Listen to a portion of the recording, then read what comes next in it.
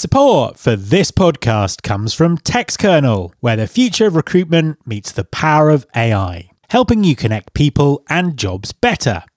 Are you ready to take your talent acquisition game to the next level?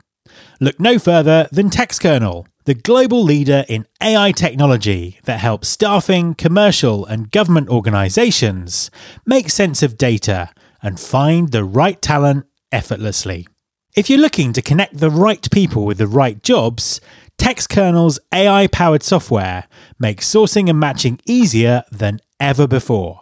For over 22 years, TextKernel has been helping professionals like you streamline and optimize sourcing, recruitment, and talent management processes. With their suite of solutions, you can easily collect and analyze workforce data, manage your talent pipeline, enhance candidate engagement, and automate time-consuming tasks. From simplifying CV parsing and enriching data to intelligent job matching and labour market insights, they've got you covered. The best part? TextKernel seamlessly integrates with popular CRM and ATS platforms such as Salesforce, Bullhorn, SAP SuccessFactors, Oracle, Talentsoft, Cornerstone, and more, saving you time and resources so you can focus on what matters most. Join the ranks of top corporate HR and staffing teams who trust TextKernel, including companies like Manpower, Netflix, and Kelly. Their AI-powered technology has proven its worth in the industry. Ready to unlock recruitment success? Visit textkernel.com. That's TextKernel.com and discover how their solutions can revolutionize the way you can connect people and jobs better and faster and with more confidence. There's been more of scientific discovery, more of technical advancement and material progress in your lifetime and mine than in all the ages of history.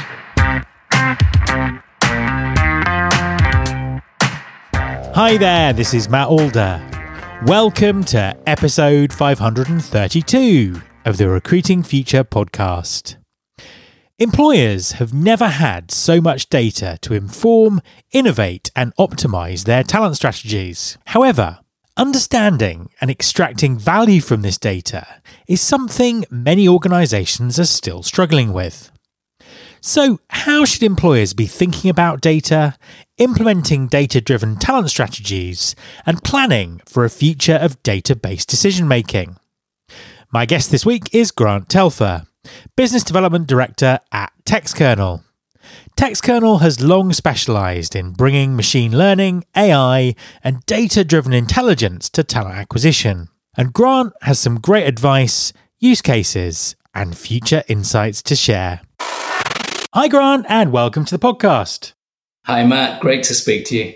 An absolute pleasure to have you on the show. Please, could you introduce yourself and tell us what you do? Sure. So my name is Grant Telfer. I'm Business Development Director based in UK and Ireland at TextKernel. And TextKernel is a company. Our mission, if I were to paraphrase it, is to connect people and jobs better.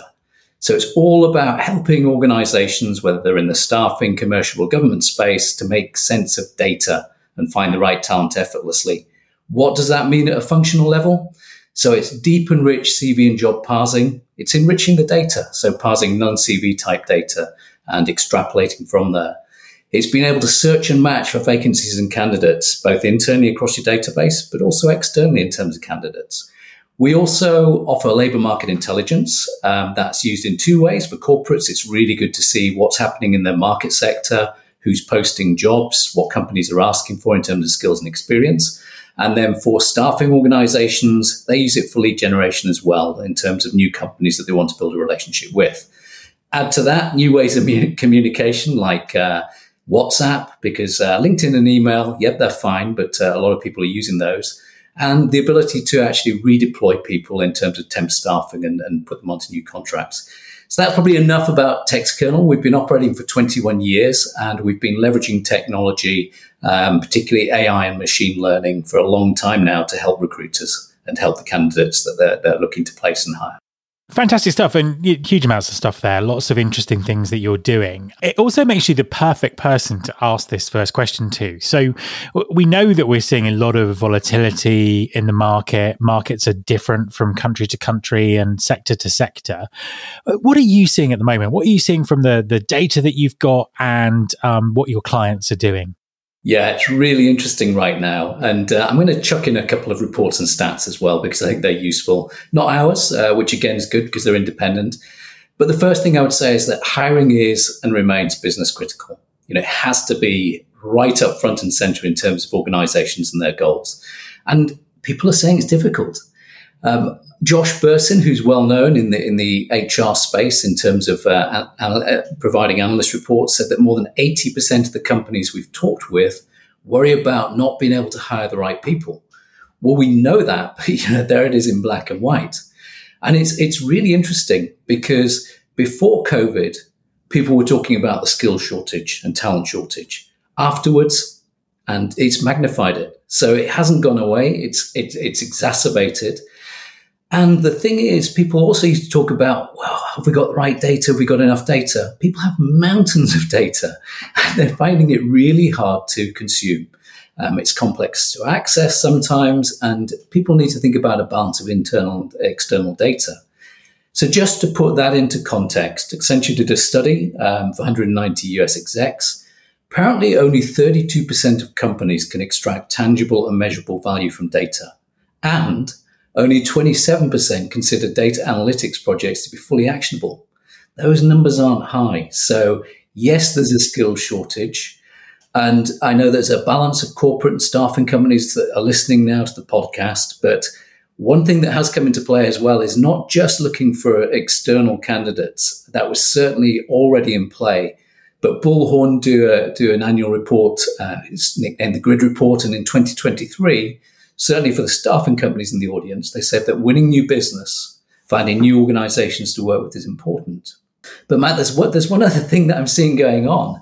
Again, I'll back it up with some statistics. I'm going to call it schizophrenia and loyalty, which maybe sounds a bit strange, but I'll explain. So Page Insights, if you haven't seen it, and by the way, I'm not paid to plug these, it's just reports that we're reading and we're looking at the industry trends, but they've done a Talent Trends 2023. They say that 86% of all employees are open to new opportunities. So whilst companies are struggling to find the right candidates and hire them quickly, a lot of people are thinking about, well, am I open to a new opportunity? And the answer is yes, according to this. But here's the weird thing for me. What is the most important thing to talent in deciding on their next role? Well, the rankings that they gave was that first is salary and compensation, and sixth is work-life balance and company culture.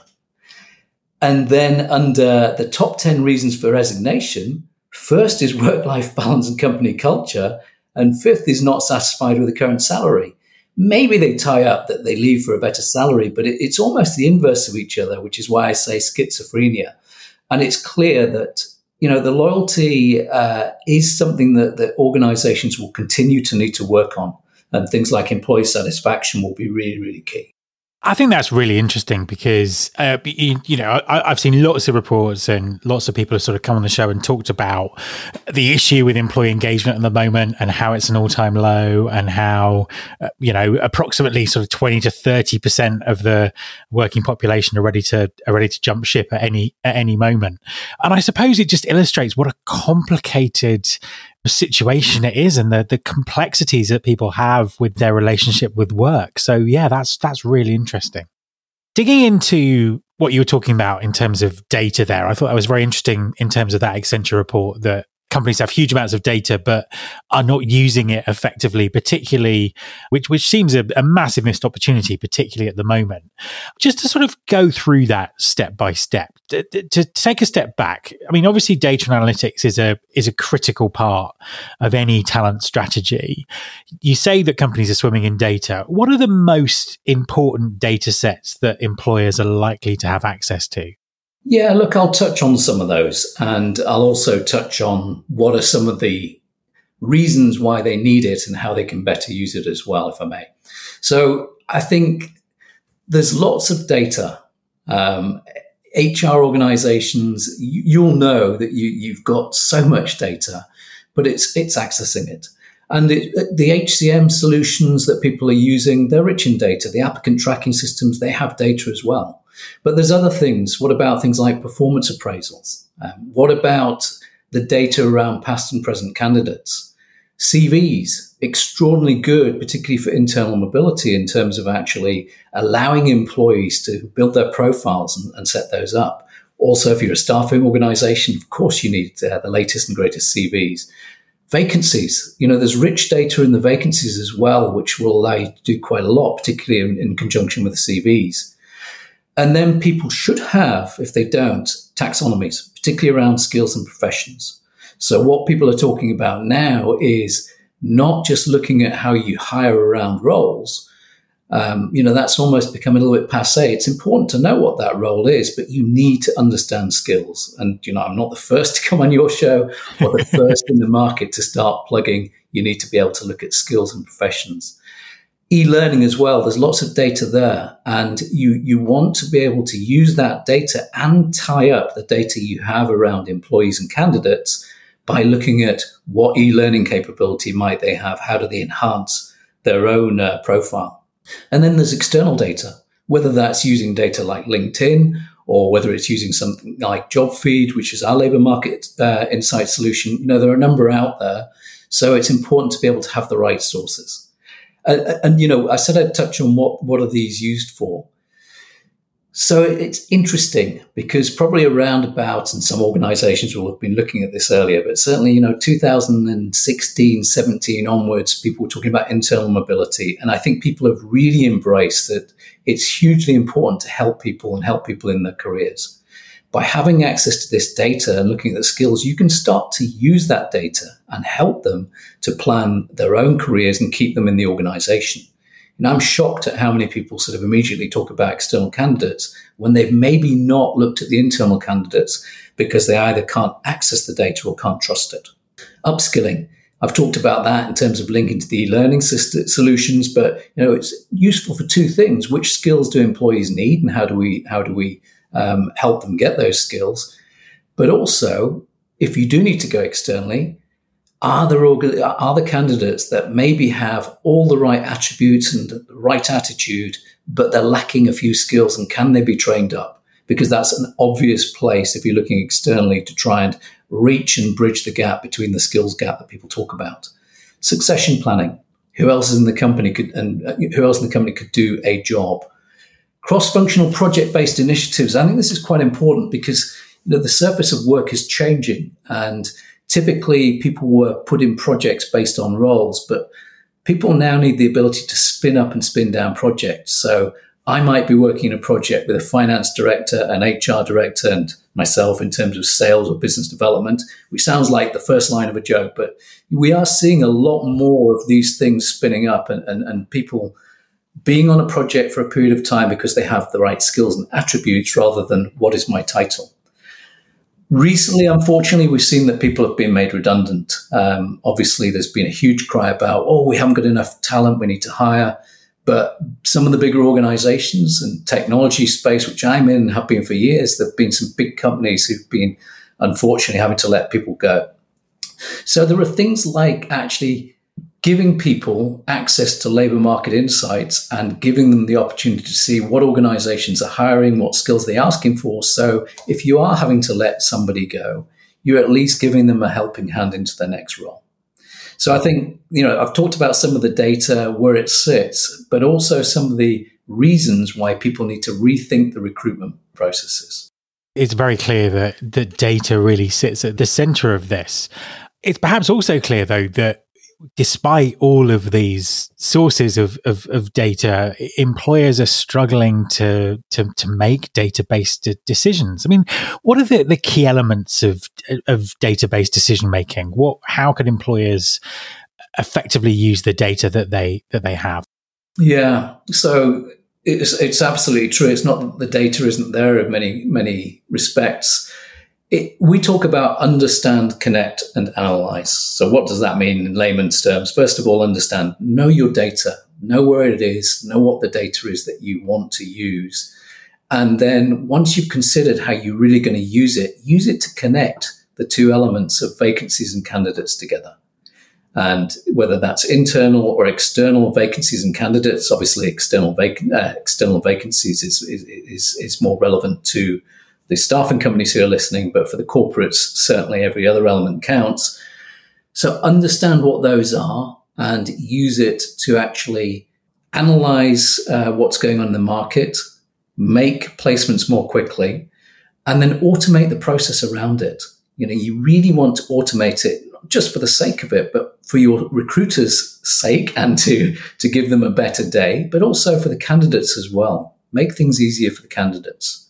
So one thing I would say is that there used to be this divide or debate around, well, should I go with an integrated suite or point solutions? And I think the answer is definitely a hybrid. But people need to be able to use APIs. So it's important that whatever you're using in your estate, that there is API access so that you can actually sync the data between the systems and solutions you're using. And it needs to be modular, I would say, as well. Certainly that's the approach we've taken. So whilst we would like our clients to take every element of the Textkernel stack, that's not always the priority for them. But there may be some really good ingredients that just help glue things together to allow them to work really more effectively. So I would say that those are the key elements at a very high level. We'll dive back into the technology part of this in a second, because obviously that's absolutely crucial.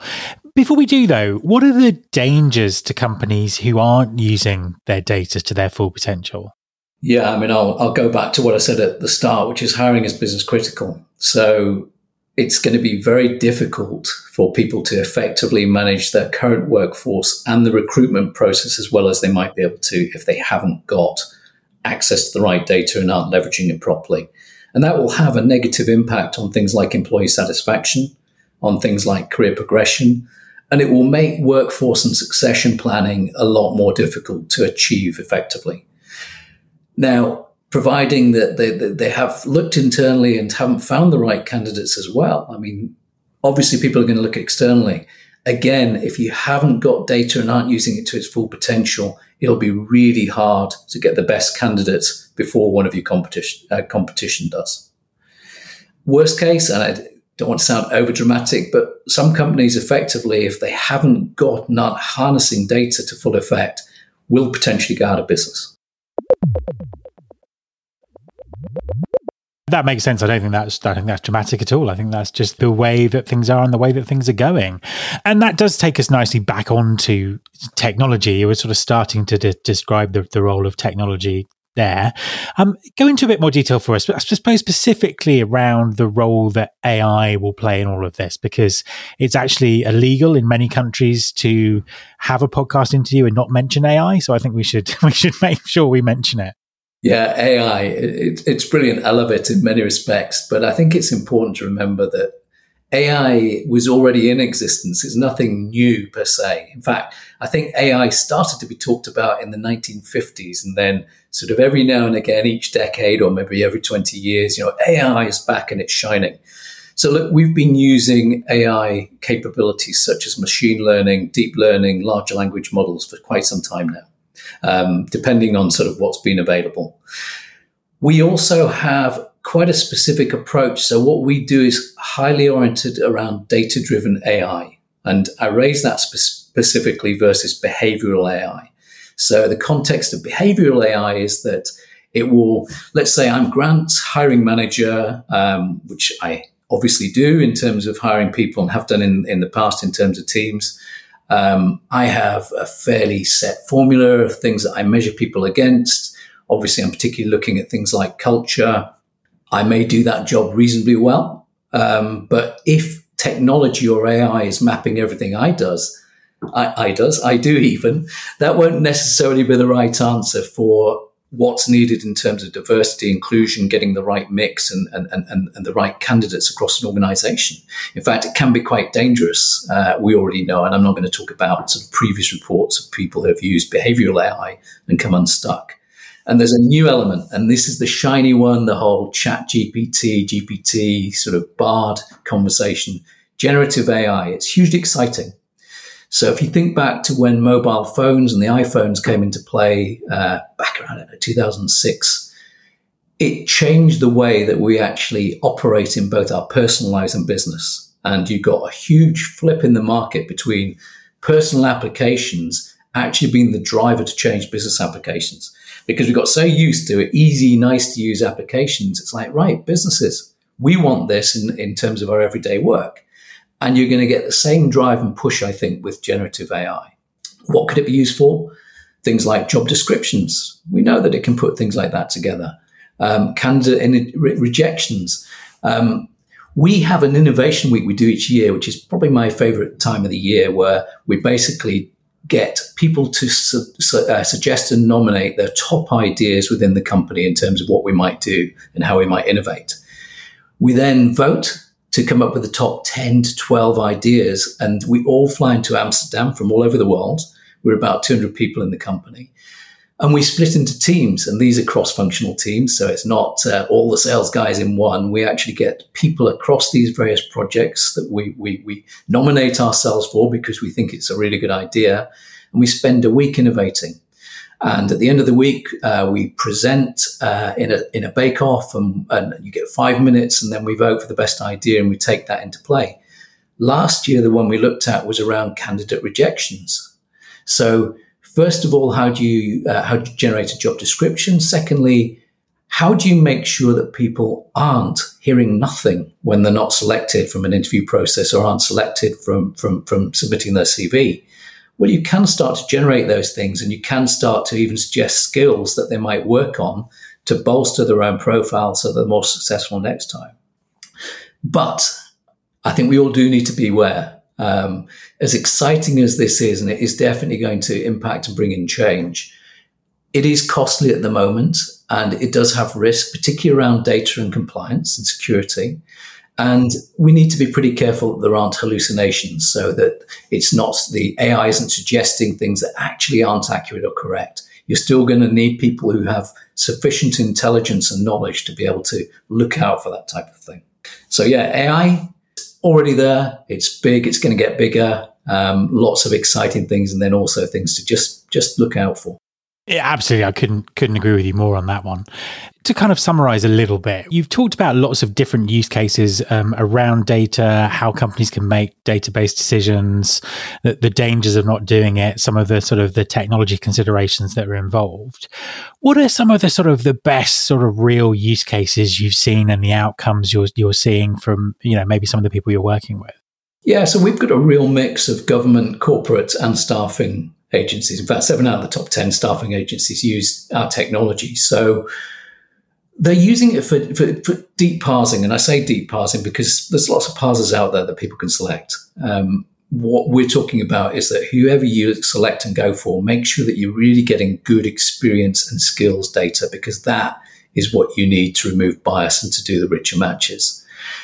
Things that we are looking at, though, just things like semantic prompts. So when people are typing things in, rather than everybody needing to know Boolean, it's coming up with sort of auto prompts for what somebody might mean to save a bit of time, whether that's candidate or recruiter. You can also do things like, our clients are looking at, well, if I'm a candidate and I submit my CV, get back the data, which I can then review on a company's website where I'm applying for the job. Why not prompt them for additional skills and say, Grant, people with your skills also have skills like these. Are any of these the right ones for you in terms of your profile? And I might select some, I might not do, but give people that choice. Also look at things like non-CV data. Can you parse that in? So if I've got a certificate, or if I've got a letter of commendation or referral letter, or again, if there's performance appraisals where I think there's something specifically good, you need to be able to parse that in, get it in easily so that data can then be stored and shared. And then the other thing that people are looking at, particularly because of the issue of getting the right skills, is how do I correlate using skills and professions to actually look at what jobs somebody has been doing, what skills they have, and whether they can bridge the gap either into a new role in a different industry, or whether they can bridge the gap because they're already in the right industry. And as I mentioned earlier, they just need a couple of additional skills. Is it worth an employer saying they're the right candidate and I can't find a better candidate, but I'm just going to invest a little bit of time up front to just upskill them so that they're really ready. So they're doing that. We have commercial clients, particularly in the sort of investment banking space, who've built internal mobility solutions so that their employees can look at what they would like to do next in advance.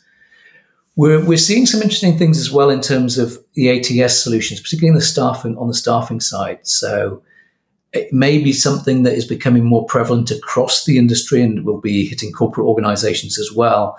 There seems to be quite a big investigation and investment in terms of Microsoft versus Salesforce. So on the staffing side, you've got quite a few Salesforce-based platforms in terms of the ATS world. And then you've got Microsoft-based platforms as well. And if organizations have a leaning to those, that's just putting an interesting spin in the market. And the last thing that I've mentioned in terms of what our clients are doing are private data feeds is something that we've spent quite a lot of time on recently, where people have an index that's very, very data rich. And it goes back to the theme of this podcast. That's great, but how do I access it? So we're actually providing them that data feed so that it's accessible, so that if they want to, they can couple it up with external labor market insights, whether it's ours or somebody else's, and they can analyze supply and demand, looking at what they're seeing in terms of themselves as an organization and what's actually happening and what's being asked for in the market. So, final question. It's becoming very obvious that we're on the cusp of a great period of change in recruiting and talent acquisition. Where do we go from here? What do you think talent acquisition is going to look like in a few years' time? It's always a bit of a crystal ball moment, and obviously there's going to be a degree of subjectivity. But I'd love to sort of take that. I think you're going to see a continuation of what's already emerged as trends. So the skills side of things is obviously going to remain in place, but I think the 4-day week will become a real thing. It's been tested. Governments are looking at it. So I think that will definitely be something that will come into play. I think there'll also be a focus back on the over 50s. And if anybody's seen my profile photo or looked at my history, I fall into that bracket, I think. But I think governments are talking about, well, how do we make sure that we retain and keep people in the economy? And I think organizations are beginning to think we do need to recruit and hire people who've got the experience. And there's plenty of people in that category who've got lots of energy, lots of knowledge. One of my favorite clients from last year focuses on role sharing. They're called Role Share. That's going to take place more and more, I think, as well, accompanied with the points I've just raised. So what that does is it allows maybe two candidates to apply together for a role that's for one person. It allows people to apply individually for a role. It also allows organizations to say, well, I've got some good talent. They don't want to work 5 days a week, but I don't want to lose them. So I'd be prepared with another organization to actually share and pool some of the resources. So I think that's a very exciting initiative that will particularly fit in with the over 50s, with parents who want to split their time in terms of the children, with people studying, and there'll be a number of other reasons why people want to do some role sharing. And then the final point I was going to make was sort of 100-Year Life, really fascinating book, which is all about the change from the generation that I've grown up in, where literally you had your education, whether that was school or whether you went to university, then you worked, then you retired. And even with my generation, it changed from the previous one where you didn't join an organization for life. Well, that's now pretty rare. It's changing massively. So the new generation, and here's a couple of more interesting things. iCIMS have just recently released a report, the class of 2023, which is about Gen Z, year 2000. How do they see things? 28% apparently of Gen Z in the UK identify as members of the LGBTQ plus community, which is a really high figure. I was quite surprised by that, but that needs to be thought of, these types of things. A third of them are also specifically looking for a diverse workforce that's represented in employer pictures on career sites and social media pages. And also a third of final year uni students have used an AI bot to write their CV or cover letter or are planning to. So there's already elements of change. I think the one thing that will continue to mean that, I think the Recruiterless recruiting, I think Alin, who you had on the podcast in May, talked about it. And some of those elements are going to come true. automation, bots, and generative AI will definitely lend itself in certain circumstances to recruiterless or near recruiterless recruiting. But I think the human touch, the human element, just to wrap up, in terms of culture, which is quite hard to identify and is very particular to an organization or a candidate that's looking at an organization, means that there's still going to be that element that needs a very human focus and touch on it. But there are going to be some big shifts in the market. So lastly, tell us where people can find you. You can find us on www.textkernel, textkernel.com and LinkedIn. And also, we're going to be at RecFest and Nebworth Park, Island 6. So if you're there, please come and share what you're seeing. Come and share what you're doing. Thank you very much for talking to me. My thanks to Grant. And if you are going to RecFest on the 6th of July in Nebworth Park, I'm going to be there as well. And you can find me on the Hiring Without Boundaries stage at 4:15 in what promises to be a very interesting fireside chat with the title, Will a Recruiter Exist in 10 Years? So if you're going to be there and you've got some opinions on that topic, I'd love for you to come along and join the discussion. You can subscribe to this podcast in Apple Podcasts, on Spotify, or via your podcasting app of choice. Please also follow this show on Instagram. You can find us by searching for Recruiting Future. You can search all the past episodes at recruitingfuture.com. On that site, you can also subscribe to our monthly newsletter, Recruiting Future Feast, and get the inside track about everything that's coming up on the show. Thanks very much for listening. I'll be back next time, and I hope you'll join me.